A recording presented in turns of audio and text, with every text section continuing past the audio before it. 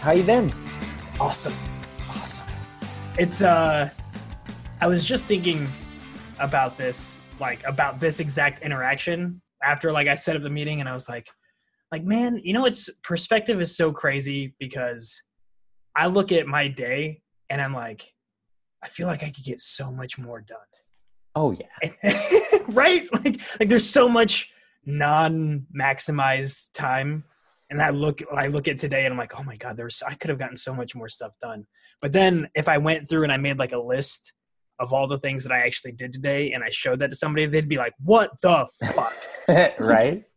So it goes to the whole idea of is there not enough time in the day?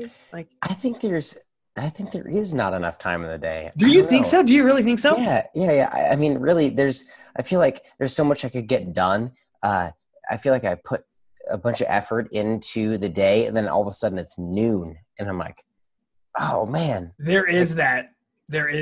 Yeah, no, there's something to be said, I think, for how productive we're being, especially when things are not being planned. You're not, if you're just kind of blindly going into something and taking action, I can get lost in something. And especially if I don't have a backstop, if it's nope, today's open and I'm I'm just going to do this thing. And then that will happen if it's something I'm excited about. I've done that with, as nerdy as this is, I've done that with reading. I look at oh my God, 3.5 hours went by. What have I done with my life? Oh yeah. I mean, and that's okay. 3.5 hours into reading is much better than 3.5 hours into, honestly, binge watching a show. Or don't get me wrong, I've binge watched the fuck. This is the best version of me wasting my time. Yeah, absolutely. Yeah. No, but all in all, things are good. Tomorrow, I'll actually be out of work the next 2 days. I have a back procedure set up for tomorrow. Oh, so that's good. It's one that I've had before. And it's not a surgery or anything, you know what I mean? And so they're just kind of poking in and burning stuff and some minor. Just poke and burn. It's all right. Poke and burn. How are things at home? How is the family life? Things are going good. My son just turned 1 year old this weekend. Your brother and your cousin Dom had a little family reunion at my house this weekend. So that was cool. How was that? No, it was awesome. Was it really? I like to think that I had a part into. I have no doubt. Them back. It's been 2 years since they've seen each other. I don't know if you've seen Dom in a while, but it's cool. It's just nice to see his family, and obviously I see your brother's family quite a bit. But I mean, my son Everett goes to see Jamie for daycare every day. Oh, okay. I didn't know that connection took place, so that's pretty cool. Yeah. So I rarely see Pat because he's always working. He's at work, yeah, that's what you do when you're the big man. Yeah, no, for sure. And it's funny because I remember I feel like I was talking to Pat about the show at one time, and I think that he was bummed that he had never been invited as a guest because, you know what I mean? I feel like he'd be a great guest, man. And he would, unquestionably. Oh, yeah. He's got a great, he's got a million stories. He's your big brother, so I was there for at least some of them. Yeah, most of them, honestly.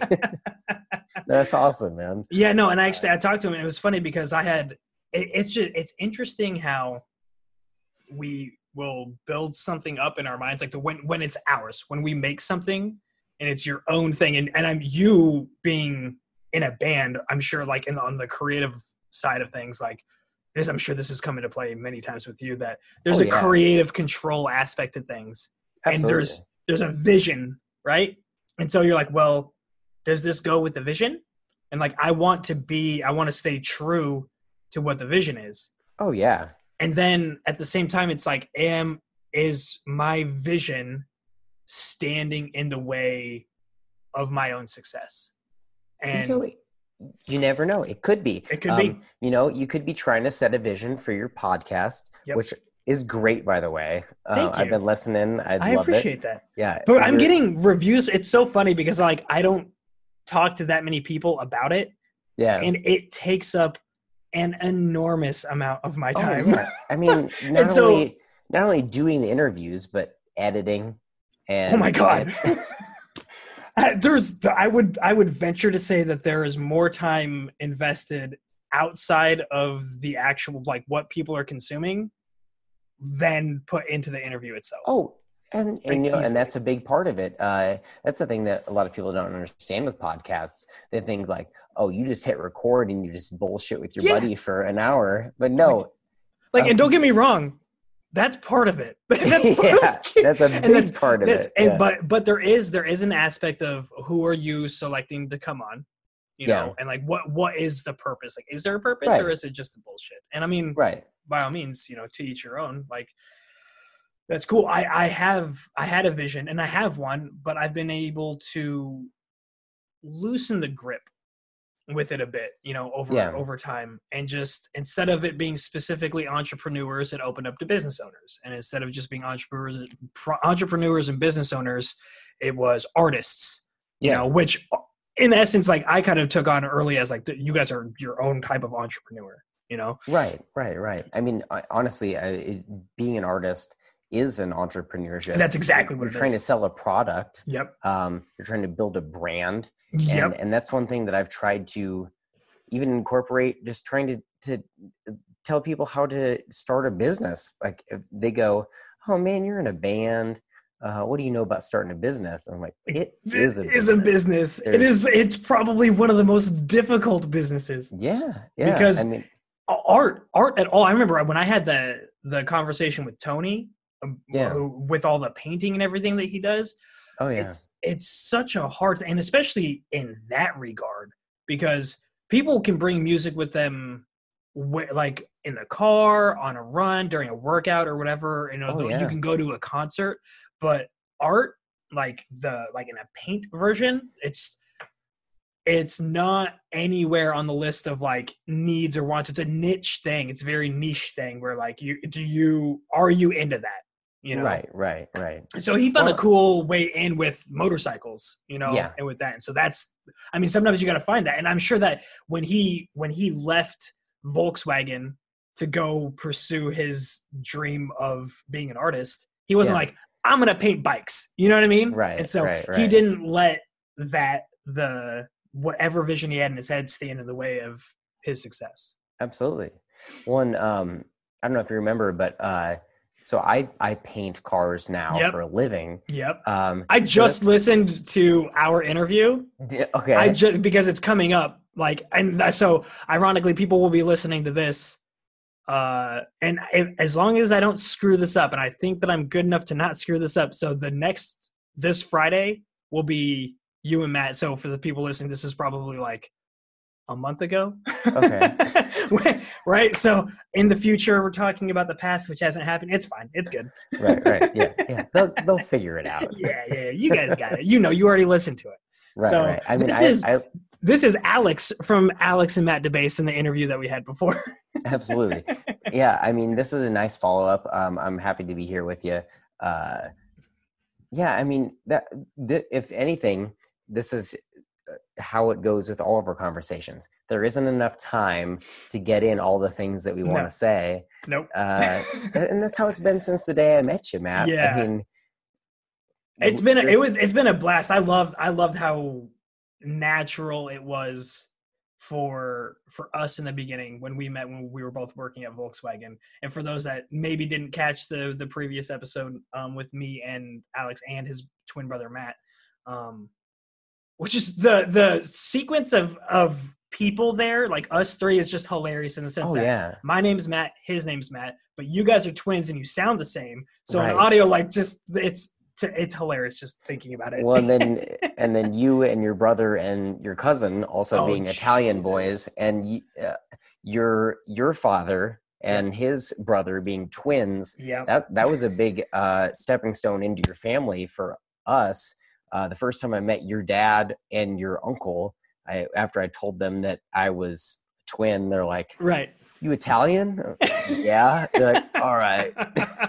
You're cool with us, bro. Yeah. You're in the family. You're in the full. Right? Exactly. Yeah. Welcome in. That's all we needed. Exactly. Twin, Italian, Twintalion. Well, that was one of the amazing things that I've just felt from you from day one was just one, you had an enthusiasm for life that you don't anticipate from somebody who was working in the job that you were working in.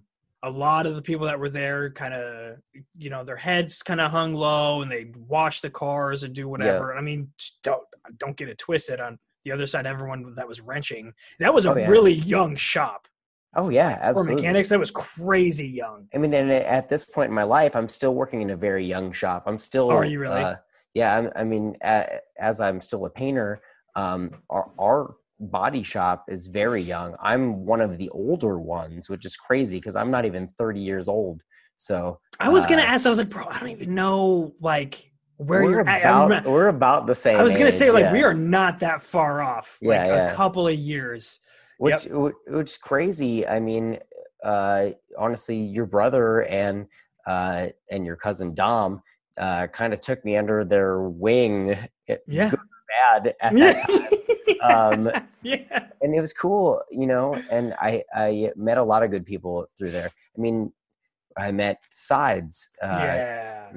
Nobody listening is going to know who I'm talking about. It's good. No, Sides was aptly nicknamed for his sideburns. Yes. Mr. Michael Lucas, and he's now my brother's roommate, and he's been a huge part of our life ever since we met him through you and your family and Volkswagen. It's crazy how those places that we just work to make an ends meet. Yep. We meet people that make our ends meet. If you will. Oh no, absolutely, and I think that it's a testament to the general law of attraction, and not in the sense of if you think about it, you get it. But I think when I think of the law of attraction in my head, it's just probably not even the correct definition. But the way that I think about it, and that's more effective and real, is the type of energy that you put out is what you get back.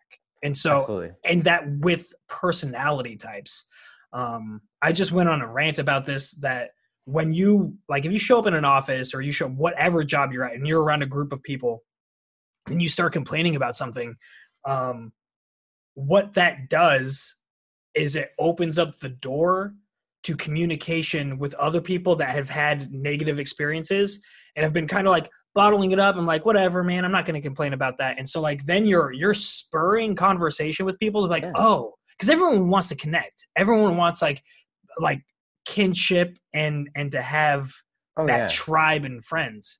And so they're oh, now I have a window because I ran into a similar problem last week with Jim down the hall as well. Screw that guy. Exactly. We can relate on this subject. Yeah. And the thing is that you can relate on other subjects that are more positive, or maybe you can't with that person, but because your actions were negative, then it drew that person who was also negative into your life.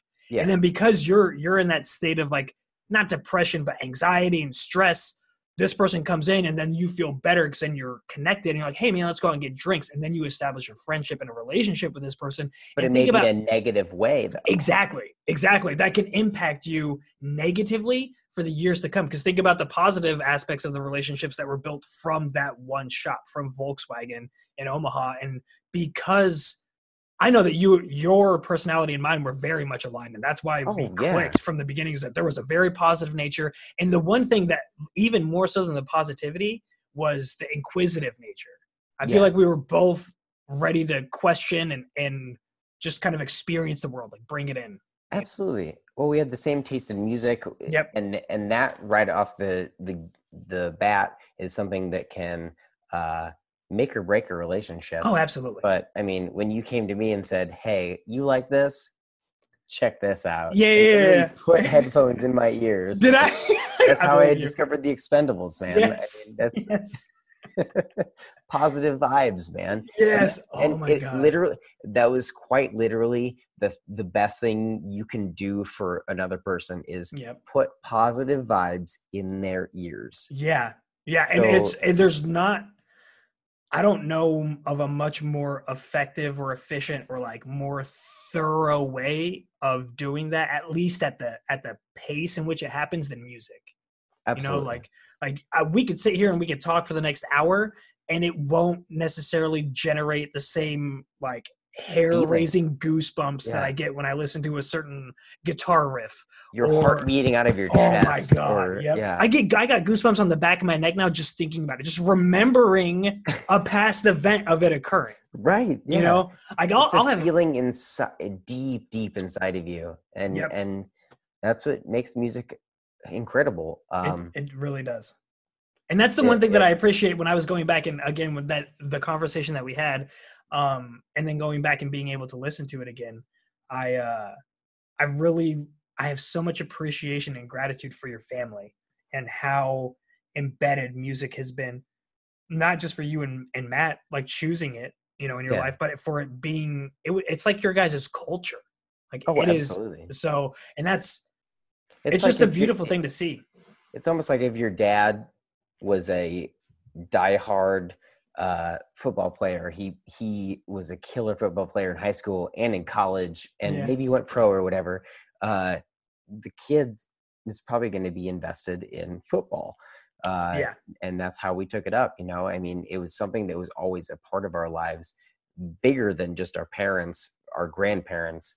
But even more than that, it's just something that we feel deep down in our core, and it reaches people. Well, and that's part of the reason I think why it does. And I mean, and it's not to say like what I was getting at is that because you feel it to that level, then your ability to send that out through your music is more deep and more real. And I don't think that it has to be.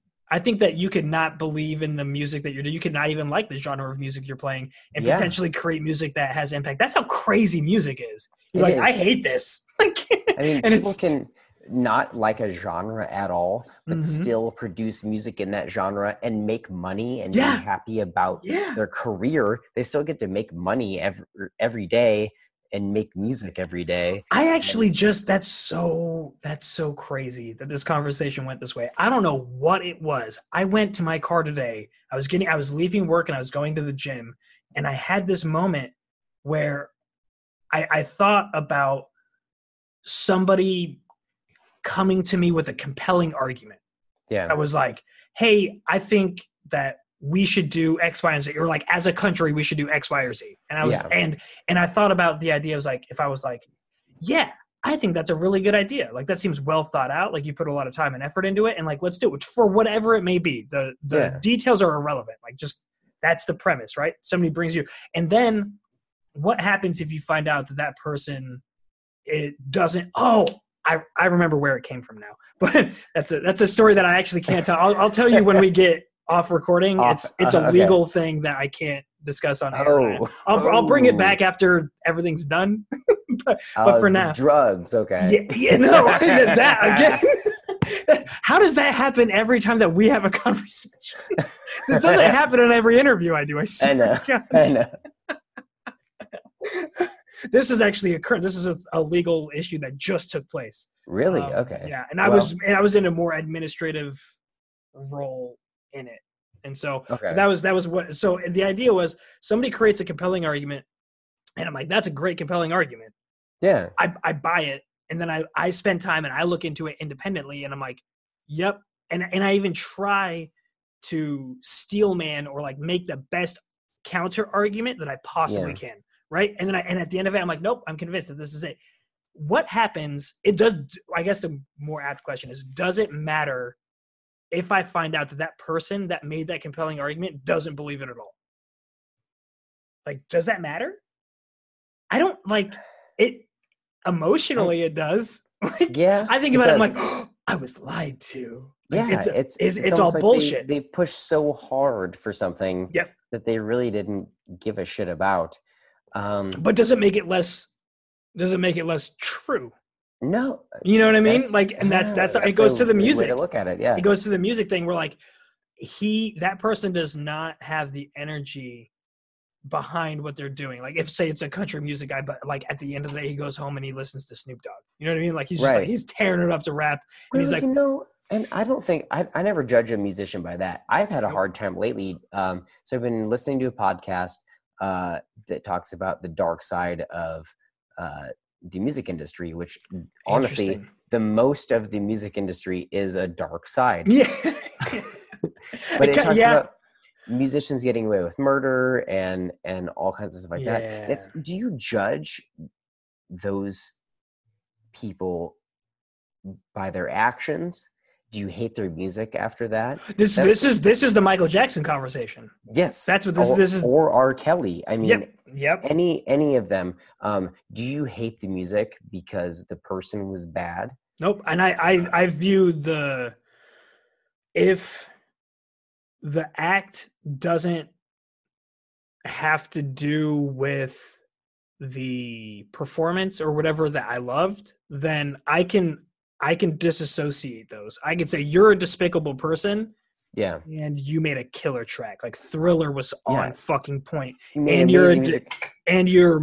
were a mentally disturbed person that molested children. Like both of these things are true.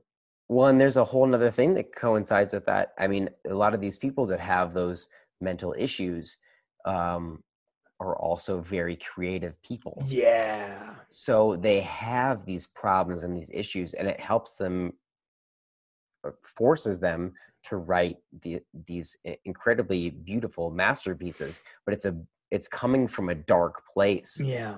So it's hard to judge them for their actions, because I think a lot of it stems from their childhood or the way they were raised. The things that made them great musicians are also the things that made them bad people.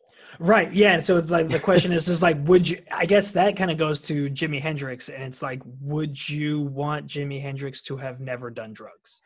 Right.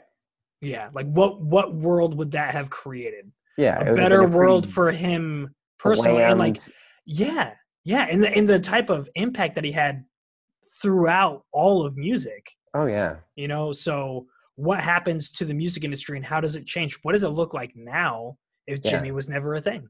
It could be potentially entirely different. Well, and it's going to be something that continues on with the musicians.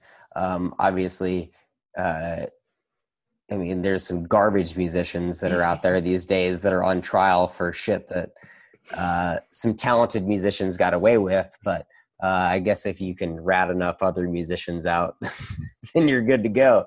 But no, it is crazy to think how a lot of these musicians have been affected by their young life and how that's helped them write a lot of creative things, but also made them into dark people. I think the same thing goes and crosses the line, and this is something that we've talked about before, and actually will bring up an interesting question that I have for you, is that this goes directly into line with comedians. Yeah. And so, like, some of the best comedians, and I'm not, this isn't making justification or anything for any acts that people do now, that they do currently, but you look at some of the best comedians in the childhoods that they had, like, some of the best versions of like good childhood stories are like broken homes, lots of moves, you know, like that was an okay one. Like that was, that guy wasn't so bad. You know, this other guy was 13 and he's snorting 8 balls of Coke, you know, like exactly. Or slinging Coke at, you know, 12 years old. Exactly. But it's turned them into those type of people that can handle situations or know how to read an audience. Mm-hmm. That's what I've always been impressed by with stand-up comedy, is those people can read a room and control a room without music, without a guitar in front of them. They just talk to them, man. That's so scary impressive. As shit. Yeah, and it's one thing, because I've considered like the idea of doing what we're doing and trying to find out if there's demand for doing this live. Doing this in front of a group of people, like having a conversation like this, where like you guys aren't really a part of the conversation. If you ever want to do this live, I'd love to sit. If you want to come to Omaha and do this live, I'd love to do this live. I mean, I think you could. I think it would be great. I mean, people will enjoy these type of conversations. I think so too. I think that there's a thirst and there's a demand for people to actually go, like for people to leave their homes and to want to go to a place where there's an intellectual conversation taking place. Yeah. Like, and they very well can even step in and say and like I would definitely open it up at the end for like a Q&A, so that like if it's me and you sitting down and we're having this conversation, and then at the end for like we do 45 minutes of conversation between you and me, and then at the end we do 45 minutes of open Q&A, like, hey, bring it, like what do you guys want to talk about? Absolutely. I think that would be fun. It would be interesting to see what kind of venue would be open to would work for that. We can work those details out. You get with me. I'll figure it out. Actually, it's funny that you say that. So a venue that we work with a lot in Omaha here, Skybox. It's a place that Matt and I play acoustic all the time. I just saw. So I pulled up. This was hilarious. I went up to send you the information for this meeting. Yeah. And when I did, I saw the last message you had sent was for your guys' Facebook page, which is what's the name of it if people want to go see it? Save the Hero is our band. Yep. So just search Save the Hero on Facebook and. Yep. You can search us on Facebook or facebook.com/Save the Hero Band. Perfect. You can find us on really any of the social media types. Tweet Perfect. The Hero is our Twitter and all that stuff. Nice. That's awesome. But yeah, lately we've been kind of taking it low key. We haven't put out any new music as of late because I've been a new father and investing my time into being a dad. My son just turned 1 on Saturday, so that was pretty awesome. That is awesome, man. It's been a year. It's crazy how time flies, but I mean, the kids grow fast, man. So you got to soak up that time and be invested in their lives, and that's what I'm. Well, and it's so crazy with kids too, because everything is so slow, but it's so fast. Yeah. And each day is just like, oh my gosh. All right, I'm going to make it through with a solid 3.5 hours of sleep. Yep. And it seems like the progression is so slow, but it's the part that always blew my mind with each one of my kids was after a phase is done, it's done. The next that phase. Child will never do that again. Like once they walk, they'll never crawl again. Like they'll crawl and play around or whatever, but like as a means of transportation, like they'll never crawl again. Right. And that's the point where I'm at right now. I mean, he's so close to just walking independently. Yeah. And so I'm trying to, everybody goes, oh, he's almost there. And I'm saying, I'm all right with him just hanging around just a little bit. I don't want him to be held back. No. And I think that's the exact, like the best way that you could go about looking at it is just acknowledging the temporary status of it. Yeah. And appreciating him for what he is, and not because, and I think that's one of the biggest things that people mess up with that is reading. Oh yeah. With kids. Because they want to push their kids so fast to read. You'll get like 3-year-olds and they got like these like special technique books and pens, and they put the pen over the book and it's reading it, the words back. Too much. And I'm like, that's just like, what difference does it make? Well, he's had a lot of books, and we encourage books. Yeah, just no, of course. Does. Yeah, no, you get him around. I'm not trying to get him to be reading Shakespeare at 4 years old.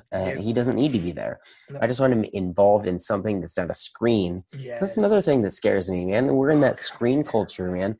You know it as much as I do. Kids are glued to screens. I mean, and I'll tell you what, it's so easy to fall into the trap as a parent to give it to them because things are built that are more, not totally, but are more friendly for kids. Like they have a whole kids YouTube. Oh yeah. You know? And you gotta be careful. Even with that, watch it. You do. You got to pay attention because some weird crap gets on there. Dude, and everybody wants to scare kids or lead them in, because kids are innocent and vulnerable. Mm-hmm. And we're at a different age. It's way different than when we were kids, man. Granted, I remember being glued to my Game Boy. Oh yeah, walking around all day.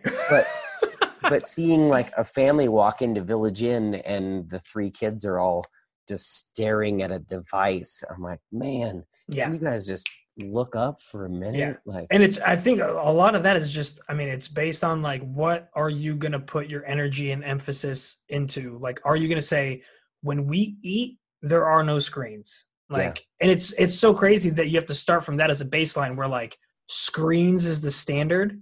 Yeah. And then finding ways to break it up. But I mean, if that's the case, like we live in the world that is, not in the world that ought. And so if you found yourself as a parent in a situation like where you have kids and they're on their tablets or PlayStation or Xbox or Nintendo a lot, start that way and just start segregating, because it's just like, you could look at it like quitting smoking, right? They're like, cold turkey might not be the easiest way.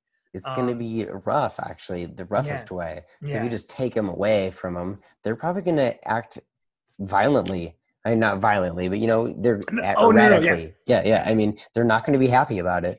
Nope. So it's one of those things where you got to really establish how you feel about the situation. Yeah. And I don't know. I'm a young parent. You could look at those things as opportunities. Like if you're in a situation that's kind of that you're not happy about, like there's too much screens happening and you're feeling a little shame and a little guilt because you could do better. Like what an opportunity you have to show your kids through small continued action on one thing what is more important. What is the most important thing? Like, because if screens are standard and they're always there, like I'm going to emphasize, like we said, like, let's just talk about dinner. Like at dinner, there are no screens. Like, and I'm going to set the example because I'm not going to have my phone. Yeah. And we're not going to sit there with our faces in our plates. I'm going to ask you about your day. And dinner time is time for the family to sit down and we discuss everything. Exactly. Lay your qualms on dad. Like, I want to hear about your stuff because there's going to be a time where they don't want to share. And the more you press and the more you make them comfortable with sharing. That's it. It's creating. The more you press is a bad way to do it. The more but I know feel comfortable is that's the way to do it. That was an awesome shift. And I know that's not what you would actually do. You know what I mean? Like just based on your personality, I'm like, fucking tell me. Yeah, you don't have.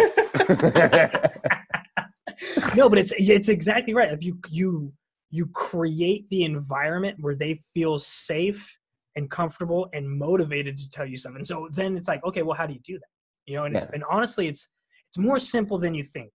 And just think about the way that you interact with somebody when you actually want to be talking to them. And if you don't actually want to talk to your kids at dinner time, become an actor and play the role of that person who is engaging in a conversation. Because there are going to be days when you've had the wrong car came in and it threw you for a loop when you were trying to paint it and everything went wrong. Like, part of the protection came down and you painted a window. You know what I mean? Like, right. Like whatever, the most terrible stuff took place. And it's funny that you're saying that because I've been trying to work on focusing on conversation and as I interrupt you, but it has been something that I have a hard time with. I mean, we play a show and I'm talking to Matt and then Jim, I can see him out of my peripheral and he's waiting and he's vibrating and he wants to talk. And so I'm trying to finish our conversation without cutting it off too short. So I've been trying to work on giving the person that I'm talking to the focus rather than the person that's standing right next to me, that focus. It's hard though. It is. Well, but the thing is too, is that there's value in acknowledging the presence of the other people around you, because the type of interactions that you have, and this goes back to kind of where we started off with, like the negative energy and attracting people and everything like that if someone brings up, again, like you can look at all obstacles in any event that happens as an opportunity if you're motivated to do so. So if I'm the person who's sitting at my desk and that person just had a negative interaction with somebody and they turn around, they're like, man, I hate it when my boss comes in and tells me this, that, or the other. And you have the opportunity to step in and try to shift the conversation, right? Yeah. Like, or you could engage with it in a negative way. But the thing is that you as a bystander on the side are going to be picking up the energy from whatever conversation is happening. And that's also going to help define who that person is. So if I'm like that third person who's not going to engage with you in a negative way, but the other person does, and I see you guys connect, then I'm like, all right, like I know who you are, right? And I'm good on that. And so it's the same, like hang back and let it well, it's just its course. Yeah, well, to acknowledge the fact that people are doing that not consciously. Yeah, you know, like it's a thing that is occurring all of the time because us as humans, we're taking in all of our environment. So I may be working diligently, but we're in an open office. And so if I hear that interaction take place, then like that's just data. And most of it's probably passive. But when it comes time for it to turn and become active, if I'm going down and I'm like, hey, who wants to grab lunch? Guess who I'm not asking? Probably you, because you were the guy that was complaining and bitching and moaning and like, I don't really want to go to lunch with somebody. Exactly. So you burned a bridge and you had no idea that it even happened. That's true. I didn't even think about it that way. And so when you have that conversation with Matt, like it's the way that you go about having it is important. But even if you want to, I'm trying to think about like the best way to handle that. Like if you know that somebody's like biting at the, what is the expression? How did I just drop it? Chomping at the bit. Chomping at the bit. Stupid. Oh God. Yes. If somebody's chomping at the bit to talk with you, being able to break for half of a second, maybe this isn't the best way, but in my head, I'm like, if you break for half a second, I'm like, hey man, like I just want to finish up this conversation with Matt, and I will like, I got you. Honestly, not a bad idea because I feel like I cut it short and I go to the next conversation, and then you're almost doing both a disservice. Yeah. I'm cutting him off, and then I'm cutting into your conversation, and I'm like, hey man, how's it going? We're rushing things, and this guy just wanted to say, hey. Nice, and then while you're there talking to him and you're trying to give him the value that he deserves by like, because he really wanted to talk to you and you're like, okay, I'm going to feed you this. But then your mind's still going to be left because you didn't get the proper closure with the previous conversation. And so then you're going to be thinking about like, oh crap, Matt said this and I really wanted to tell him that. And I should have done that. But right. None of that. And so then now that is infecting the bandwidth that you're using. Oh yeah. And in the conversation that you're having, that you're trying to give the guy his due, you know, and now you're not even. It's a late distraction. Exactly. It's a distraction that's not even currently in front of me. It's just something that I think about. Yeah. Yep. So in the process of trying to do him a solid, you're actually doing him a disservice. And so I agree with you that like you should. I think that's a great way to look at things. And that can be hard. That can absolutely be very difficult. Absolutely. And when you know, just like I do, we're personal people. We talk to people constantly. So we get deep into a conversation. But if we're talking to X and Y is waiting to talk to us, it's like, sorry, X, I gotta go to Y. I gotta go. He's just looking at me. Yeah, he's right there. Do you not feel that? Like, yeah, it's my blood pressure. Yeah, man, absolutely. It's so real. It's the interactions between people is it's profound. I mean, that's who we are. Like we're a social being at the end of the day. Absolutely. Well, I mean, that's what drew our you and I together. I mean, the fact that we're personal people. Oh yeah, no, there was no barrier between the friendships. We started talking about the universe and all kinds of stuff from the get-go. So. Yeah, this was almost 11, 12 years ago at this point. Was it like 2008 or 9, something like that? Yeah, because I joined the Army in April of 2009, and so we. Oh yeah, so that was when I left. So yeah, it's like 2008. Wow, that's crazy. I was graduating high school in 2009. So that's nuts, man. Yeah, I had only been out for a handful of years, and So, but one of the things that I had been thinking about that I never had a chance to follow up with you about was the stand-up stuff. I know that you had said that you had some interest in pursuing it and just trying it out for fun. Have you done anything? I have not.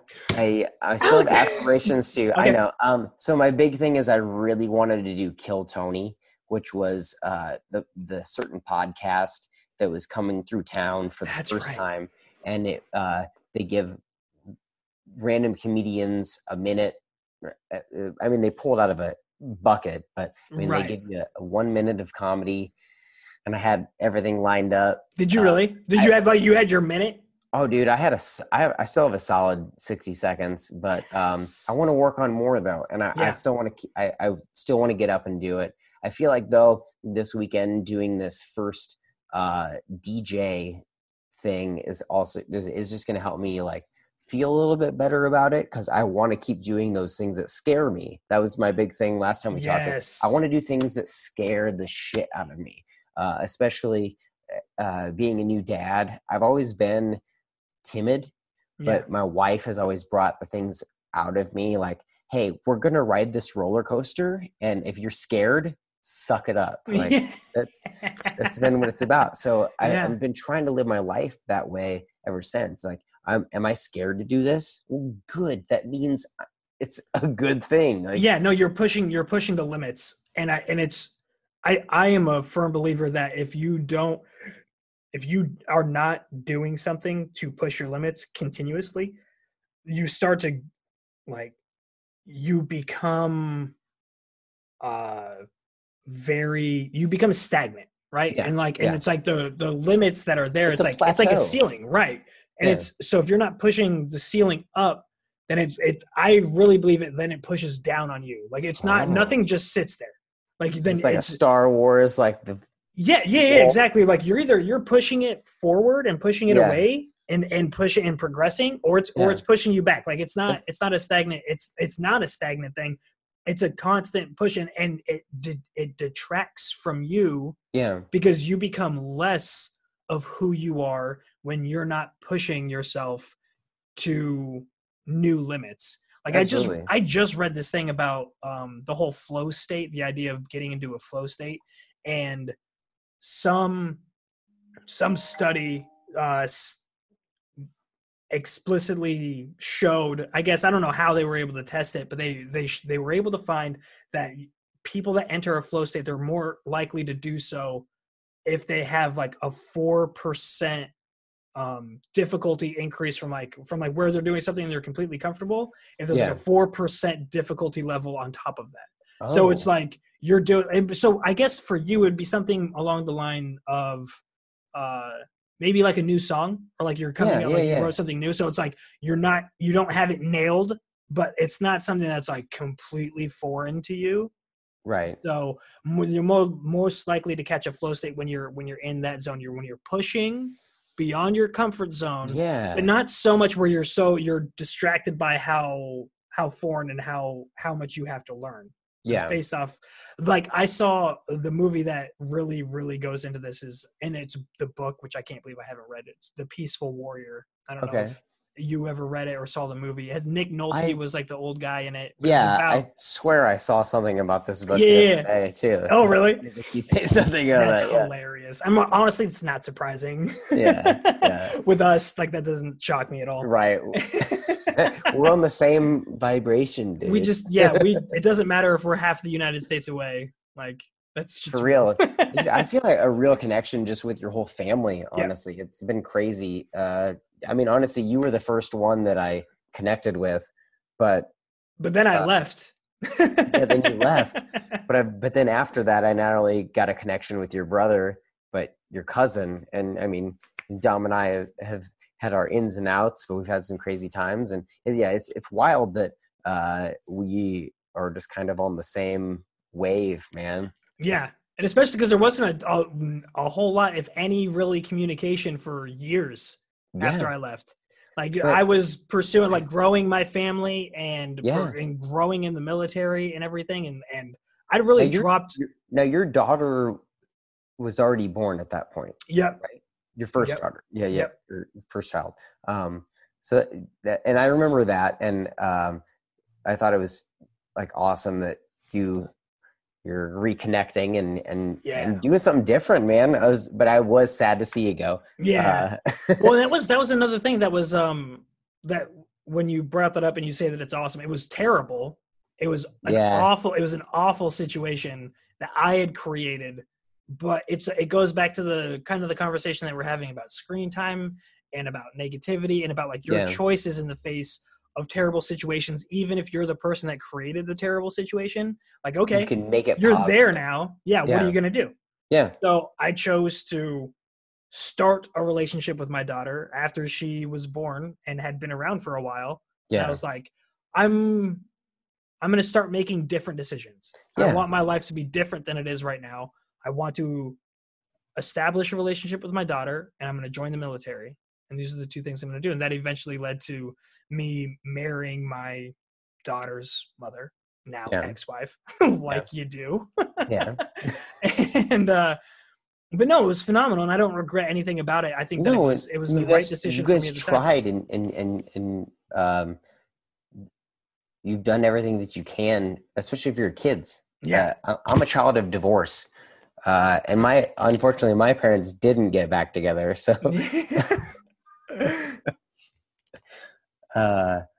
yeah, no, I mean that's so crazy because mine did, and then I was my parents got divorced and they got back together, so that was pretty phenomenal.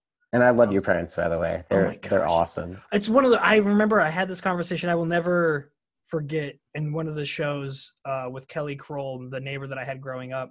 Yeah. Amazing, kind soul. I love this woman, and she looks out for me like she was my babysitter, and I swear she's still like, she'll call me up and be like, hey, I think you're being stupid with this. All right. So like maybe don't be being your babysitter. Yeah. She's looking out for me as like a really, really good friend. Like we connected a little bit later on as I was starting to travel around the world more, and she was traveling around the world, and we Nice. connected in a pretty cool, unique way. And we don't see eye to eye on a lot of political things, but like there's a respect there. You know what I mean? That's good. Like I respect your opinion. I don't agree with you. Yeah. But I know that you're not coming from a malicious place in your heart. But absolutely, she had brought up my parents too, because they were essentially like her second set of parents. Yeah. And we were talking about privilege or something during the show, and I was like, if we want to talk about privilege, like I think that the single most real and tangible and impactful privilege that anybody can have is a 2-parent committed household. Yeah. You know, and I like that's the baseline. No matter what skin color, what religion or whatever, if you have a family unit that is there to support you, absolutely that sets you up for so much success. You have your dad and your mom in there, and they love you, and they're giving you that. And I got that from my parents. They made so many decisions to prioritize us and our education and our activities over their own personal lives. Like absolutely. I mean, and I don't mean to sound, what's the word? To like degrade yours. Yeah. I don't. I mean, my parents have been great, and I did grow up with that, nuclear family mentality with my stepdad and my mom. He was there through my elementary years and middle school and throughout high school. And my dad was still there too. But it's that split up thing that kind of does make it hard on kids and everything. Even when both parents try because that's where I'm at now. Like, cause now my kids, like I see them every other weekend. Yeah. That's a struggle. It's hard. You want to see them all the time. You want to see them every chance you can, especially in these years, because, once they're all teenagers, it gets different. I mean, I remember being a teenager and not wanting to go to my dad's house because I'm like, well, what am I going to go do? Just go crash on the couch? I have had that exact thought with my kids. I'm like, there's going to be a point where they're like, I want to hang out with my friends. And I know that when I go to my dad's, then like it's time with him. And so like I'm losing half of my weekends in the month to go hang out with my dad, and I'm like, okay, so I'm compelled to like do things to try to make it fun and adventurous. And I appreciate that though, because not to like bring my dad down in any way, but usually when we'd be going on over there on weekends, he was playing in the band, which has been a thing that's always been a part of our lives. Yeah. But if he's playing Friday and Saturday night, and that's the weekend. Yeah, I'm a teenager. I'm working Saturday and Sunday. Like, what's the point of even going over there? Yeah. That's a real life. It's not a knock on your dad. It's just a real life thing that he had kids. He had engagements that he was going and priorities that he wanted to engage with, and there were kids. And so it's just like, it's this balancing act, you know? Oh yeah. Yeah. And for a kid, you can't tell them, no, you can't go hang out with your friends. This is their formative years. I mean, this is the time where they can go be wild and free, and you don't even realize that until you're out of those years and you're like, dude, do your thing, man. Yeah, it's so rough because like it's the thing that I try to keep in perspective is that I know what I know now, and I have and I'm young. We're still young. Oh, like dude, early 30s, like so, and especially in this day and age, we're so young. Correction, I'm not even 30 yet. Yeah. So being late 20s, early 30s frame, it's like I still feel significantly smarter and better about everything that I do in my life. Like it's just than I did when I was in the same time when I was in my 20s, when I was in my early 20s, just because there's more direction and there's more, there are so many lessons learned through terrible decisions made. Absolutely. I mean, honestly, it's really cool to watch how you've progressed, because I mean, I'm sure that I've progressed in my own way, but I don't watch myself. I watch exactly. Others. Yeah. So it's cool to see you come from when we met to where you've come now, and your positivity. You really do glow an aura, and it's dope. I like it, and I like that you're doing this podcast and trying to bring positivity around, because that's what I want to do. I want to project my good feelings and thoughts on other people, and try to be negative a hell of a lot less. Yeah, no, and it's gonna happen, and that's the thing. And it's planning for always being at your best is a mistake, right? Because we're all gonna fail and we're all gonna falter. And as positive and loving and happy that I am, oh my God, does it go the other way? Well, I can't imagine that you saying that you don't have a bad day. Oh gosh. Is and ignorance. Honestly, I have a really hard time saying that I have bad days. I don't know that I can't think. I had this conversation with somebody about, and we're kind of like, let's go super dark. I had this conversation with somebody about suicidal ideations. And they're like, yeah, I think that everyone has had suicidal ideations at some point in their life. And I was like, I haven't. And I was like, I don't even mean to say that as like I'm so good and I'm so happy and my life's so amazing that so I thought about it, I reflected, and I was like, no, I have, but they weren't like, it wasn't from a place of depression or sadness or like, I don't feel like I'm going on. It was more out of like, what's the word? What's the phrase? Like a mental game, like a mental exercise. Like it was more just like what would happen? It was more of in the line of questioning of like, what is existence? What happens after we die? I was going to say it's an existential. Such a hard word for me to say. There's so many letters. No, it was that was exactly that. And it was during a point in my life when like I was starting to have a lot of like I was reading a few existential authors, and just like getting into that idea, and I was like, okay, like this is what these ideas are, and this is like, okay. And I had recently left my childhood like indoctrination of Catholicism. Okay. So that's where, to me, that was gospel, right? Because that was from the time that I was a kid. Like that is life. And then when I developed, kind of out of that, it was like, okay, what is everything then? If it's not that, what the hell is it?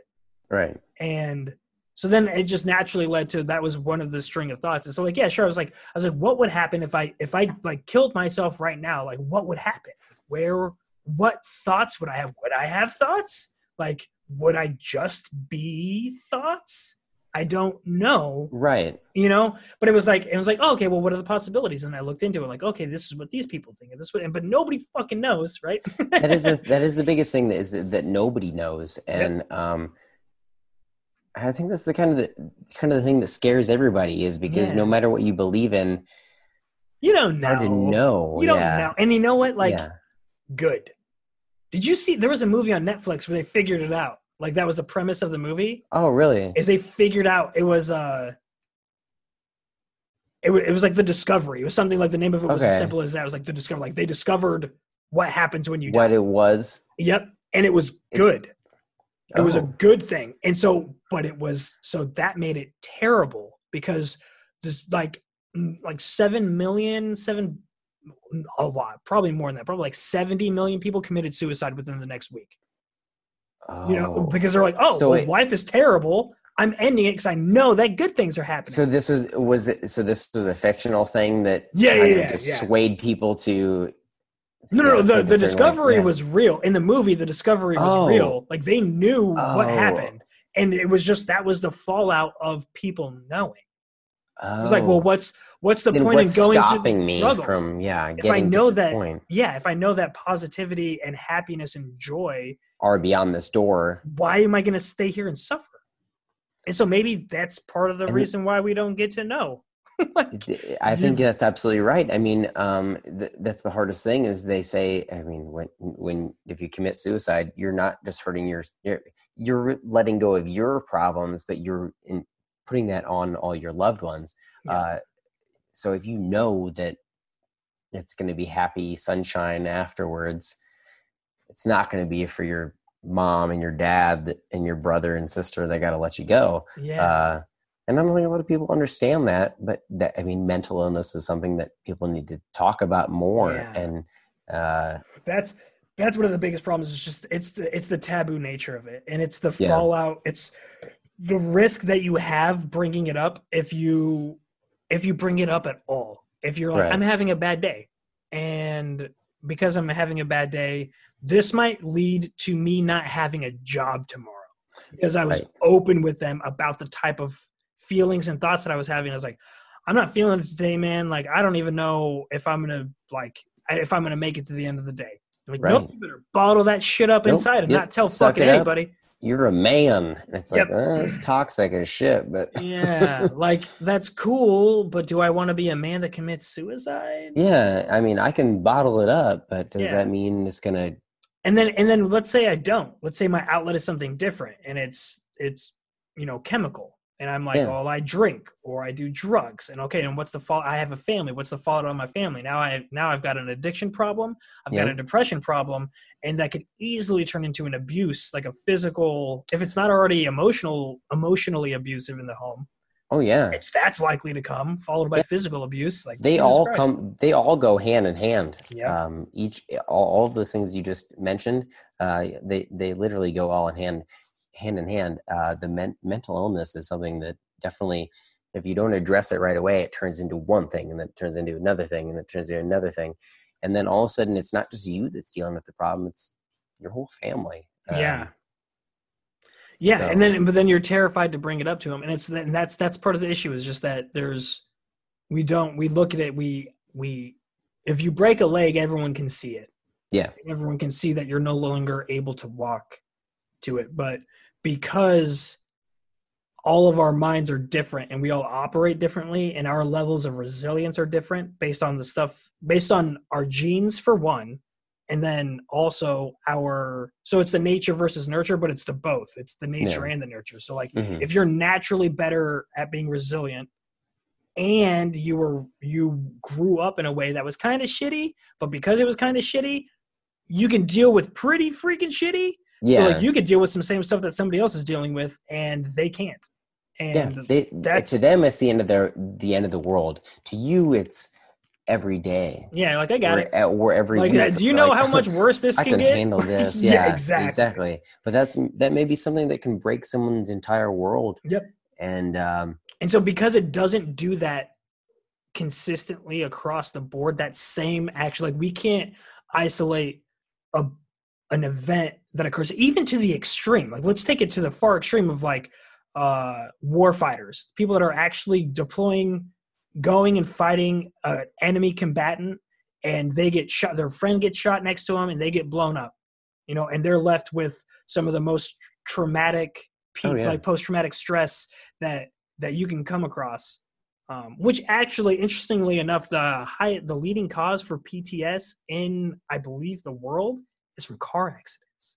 Really? I had no idea. That is interesting because I thought it would be something war related. I would have too, because that's what I thought too. But then, like when you think about it, like, well, the number of car accidents that occur versus the number of people that go. I mean, what you think about combat? Yeah, well, I mean, you think about the number of people that go to combat, and then you think about of those people, the ones that are actually seeing combat. Because I would be willing. I've been blessed. Well, you probably know a hell of a lot more about that than I do. Well, I've never gone. I've never been. Right. You know, in a decade of service, I've never gone, and I count. It used to be, and it still kind of is a thing for me, where like there's. Like you get in the Army, our uniform, like you wear a patch on your left shoulder. Yeah. That is the unit that you're in. So it's like the symbol of the unit that you're in. And then on your right shoulder, like every time that you deploy with whatever unit you're in, that same patch can be worn then on the right shoulder if you've deployed with them. Okay. And so like through the last 18 years, there's been a lot of deployments. Right? Yeah. And so you have most people in the Army can show up to work and wear a different patch every day of the week because they have crazy. 5, 6, 7 deployments, all a year apiece. You know what I mean? So like half of their career has been in Iraq or Afghanistan fighting. Yeah. And so they can show up, like, oh, I was with that unit. Next day, I was with that unit. I don't have anything. Like mine's, and so they call it a slick sleeve. Oh. And it's a derogatory term. Oh man. For sure. Yeah, I feel like that'd be a not fun time.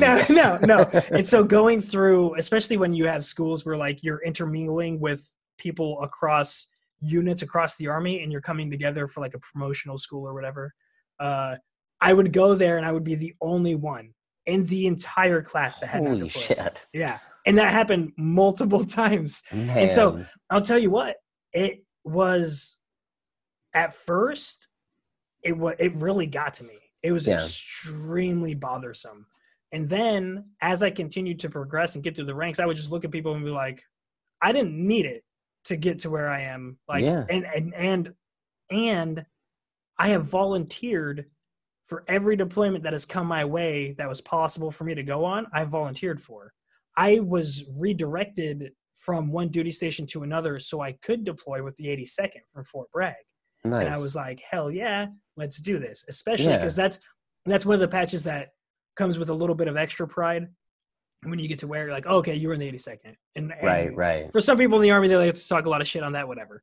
But, you know, I mean, I'm sure there's it's the brotherhood thing. It's hilarious to get out of, I'll use this as a way to walk out of the whole military talk thing.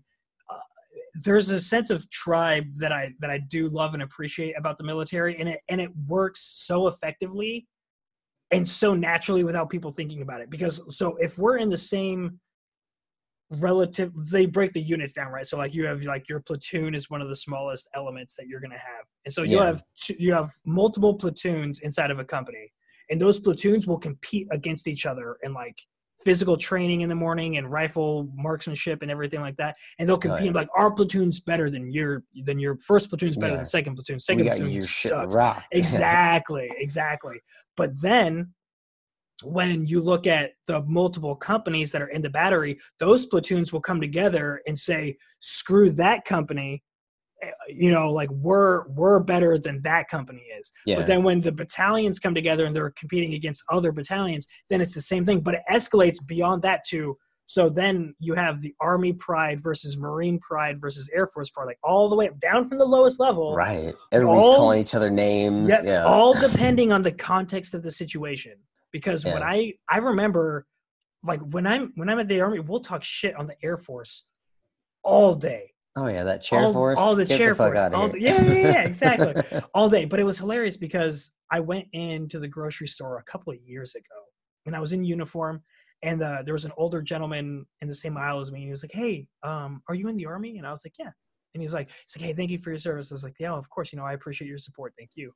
And he's like, "Yeah, no, my son's in the Air Force." He's like, I know, it's not the Army." And I was like, no, that's amazing. Like his service is equal to if not greater than my own. Yeah, don't feel like he's less than. And so like then it goes to the thing of military service to the outside, right? Like there will be a time when that comes together. You know, and there will be it's not the same. It's not the same thing if you're talking to somebody that was, you know, if you and your army buddies are talking to some Air Force dudes, you're going to talk shit. Yeah, of course. Talking to this guy that's saying that his son is in the Air Force, you're going to be like, no, thank you for your son's service. Like, that's awesome. No, I mean, and I have no room to talk to anybody, so I just keep my mouth. Well, no, I think about it like I'm sure that there's the type of competition in the music world when you have like other band, like when you're with your guys in your band, you can talk shit on other bands. But then when you're with other bands that like you've toured with or that you've played with, and you're talking about this new band that's with you, like, I don't know about these guys. You know what I mean? So it can escalate in the same way. It's a very natural human thing. Or a fan saying, hey, I love you guys. Hey, I also love this band. It may be a band that we hate, but I'm still going to say they're from the same town. That's awesome. Like, thanks for supporting Omaha music. Exactly. That's exactly it. And that is showing respect to the industry. You know what I mean? It's the same thing as us saying that I will stand up for a Marine the same way I'll stand up for a Seaman, the same way I'll stand up for an Airman. You know, like outside of the context of it when there are just uniformed people around. It's the same thing when you're out of the context of just being around only musicians and you bring in the outside world. You're like, no. Yeah. No, like you don't get to talk shit on them. You don't know what they do. Yeah, you know? You're not part of the club. Yeah, exactly. We can say shit because we fucking signed our names on the dotted line. So, exactly. No, you very well deserve to talk shit. No.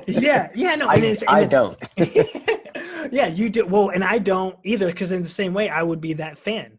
You know what I mean? I'd be the one to come up and be like, oh, yeah, I really like the band. And you'd be like, yeah. Sure. They make music. I guess you could call it music. I guess. Yeah. But yeah, no, I think it's great, man. I love when we get the opportunity to have these conversations. I usually will sit there and build out like a question list and everything. Yeah. Or like, this is the way I want the conversation to go. And I was like, nope, Alex, this is going to be a 100% riff. And that's exactly what this was. Dude, I loved it. I mean, we always have good conversations. I was honestly super nervous, and I was trying to build up a script of what I'm going to talk about. Yeah. And I'm like, no, I don't need that. No, wait, who am I talking with again? Exactly. Okay. Yeah, I don't need a script. I'll do homies. that. Yeah, I'll do that occasionally. I'll like come up with an idea like, I want to try to find a way to weave this in, and then really. As much as I want to do that stuff, and I'll even when I write it down or make a note, like it's 50-50 if that thing's going to be good. Absolutely. I mean, I feel like organic though is the best way for conversation to happen. And honestly, we've talked about a lot of great things tonight. Yeah, we really have. Like I'm going to have to go back through and listen because I'm trying to remember all of the topics. I'm like, bro. We talked about kids. We talked about family, positivity, and just so many things, man. And the military, But we've talked about all the things that I wanted to talk to you about, which is dope. Good. I wish we could talk for 2 more hours. Oh, and I would. Kid to bed, but exactly. And that's the thing. I was like, so I'm doing the long distance thing with my wife right now, and so we're on congratulations, by the way. I haven't got a chance to tell you congratulations. Much appreciated. Yeah, I can't wait. We're trying to plan to come out to Omaha in February. Trying to bring all of my kids, her kid, and ourselves out there in February, so she can meet everybody. We would love to meet her family and your family, right? Yeah. For sure. Yeah, no, but and the thing is, like, we could go on for another 2 hours easily. Absolutely. And like when I think about it, like if I were in Omaha and I had we were able to make schedules line up, like, dude, like there are a few people that I think of. I'm like, yeah, man. I could have him on the show like as a counterpart, and we could bring people on together, and you're one of them. I'd love to do it. Thank you. And so, like, it's one of the things that Chris had brought up, and Chris Hoffman had brought up the idea of doing a political-based show that was done that was done quarterly or something like Okay. that. Like a once a quarter, like what happened in the last 3 months, you know? Right. And like, let's do, his idea was, let's do it from a completely unbiased perspective where it's just, these are the things that happened and this is the fallout from it. And I'm like, I don't even know if that's possible. Right. Because, and so I think like, it'd be better just to have people to try to do that, to have like a moderator that kind of does that, but then to bring people in that have very different views, but to be able to have the conversations about it, but have it like a 3-4 hour conversation, you know, like where it's like, it's instead of these sound bites bullshit that you get on CNN and Fox and all that fucking like, okay, let's listen to this guy talk about this really important topic. And they just cut in 35 seconds. They cut into like the most racist thing he says. It's like, of course, that was everything. It was all that. No, I mean, I'd love to do something with you guys. I don't know if I'd weigh in very well on a political type thing. No. But I would love to do a live version of your podcast. I would love, if we could set something up to do like a show where we're actually able to like market and sell tickets and get people to come out and like do a live interview that we would also record and be able to publish and everything. Oh yeah, there's plenty of venues that I know of that we could work with, and I mean, you want to do it? Let's get it set up. I want to do it. I want to do it. Like, it's one of those things that I never even considered until this evening. And well, I'm all in. This goes alongside with the do things that scare me. Yes. Everything scares me, dude. Oh yes. I'm so anxious this and idea nervous about everything. Terrifies the shit. And I'm all about it. I'm all about it. You got to jump into the ether sometimes. And we live in a world that's so easy, where it can be so easy and so free from fear that, like, people start to question, like, why would I go and speak in public if I never have to? Like, because it scares you, because you grow and the type of satisfaction that you get from those events is so much greater than the satisfaction you get from like doing your 8 hours at work, coming home, making dinner, watching Netflix, and then going to sleep. Yeah. You know, like sure, you probably accomplished something at work, and like you went home and you made dinner that you were able to buy with the money that you earned from your job. You felt comfortable. You're comfortable. That's exactly it. You're comfortable. Get out of that comfort zone. Exactly. Burn your boats. Burn your boats. I love it. Hey, thanks, man. I appreciate it. And I'll let you know. I'm on the verge. I'm finishing up editing the 3-way conversation. Okay. And so I'll send it to you beforehand. You guys can check it out. But it'll be the plan. Well, maybe I'll send it early. It's Tuesday. It's getting published Friday. I know, it's close. No worries, man. I'm sure it was perfect. I mean, dude, it was phenomenal. Our conversations always take flight, and they do. I love that, man. They do. And with Matt there, it was phenomenal. And this did not let me down at all. I'm so happy that we finally got the time to sit down and do this. It makes me really, really, really happy. I'm super grateful that you took the time, because I know that you guys got a lot going on. So, well, thank you for having me, man. Your podcast is great. I've been listening to it. You're really growing it, and I love it. Let's take it to the next level. Next level, baby. Let's take it there. I'm ready. I'm ready for it. Hell yeah. Hey, and we'll do this again. Absolutely. Anytime. You hit me up. Awesome. And you let me know when you're going to be in town. Let's do this live. Oh, it's going to happen. It's going to happen. I'm already thinking February. It's like, if we're going to be there in February. All right. I'll hit you up. All right.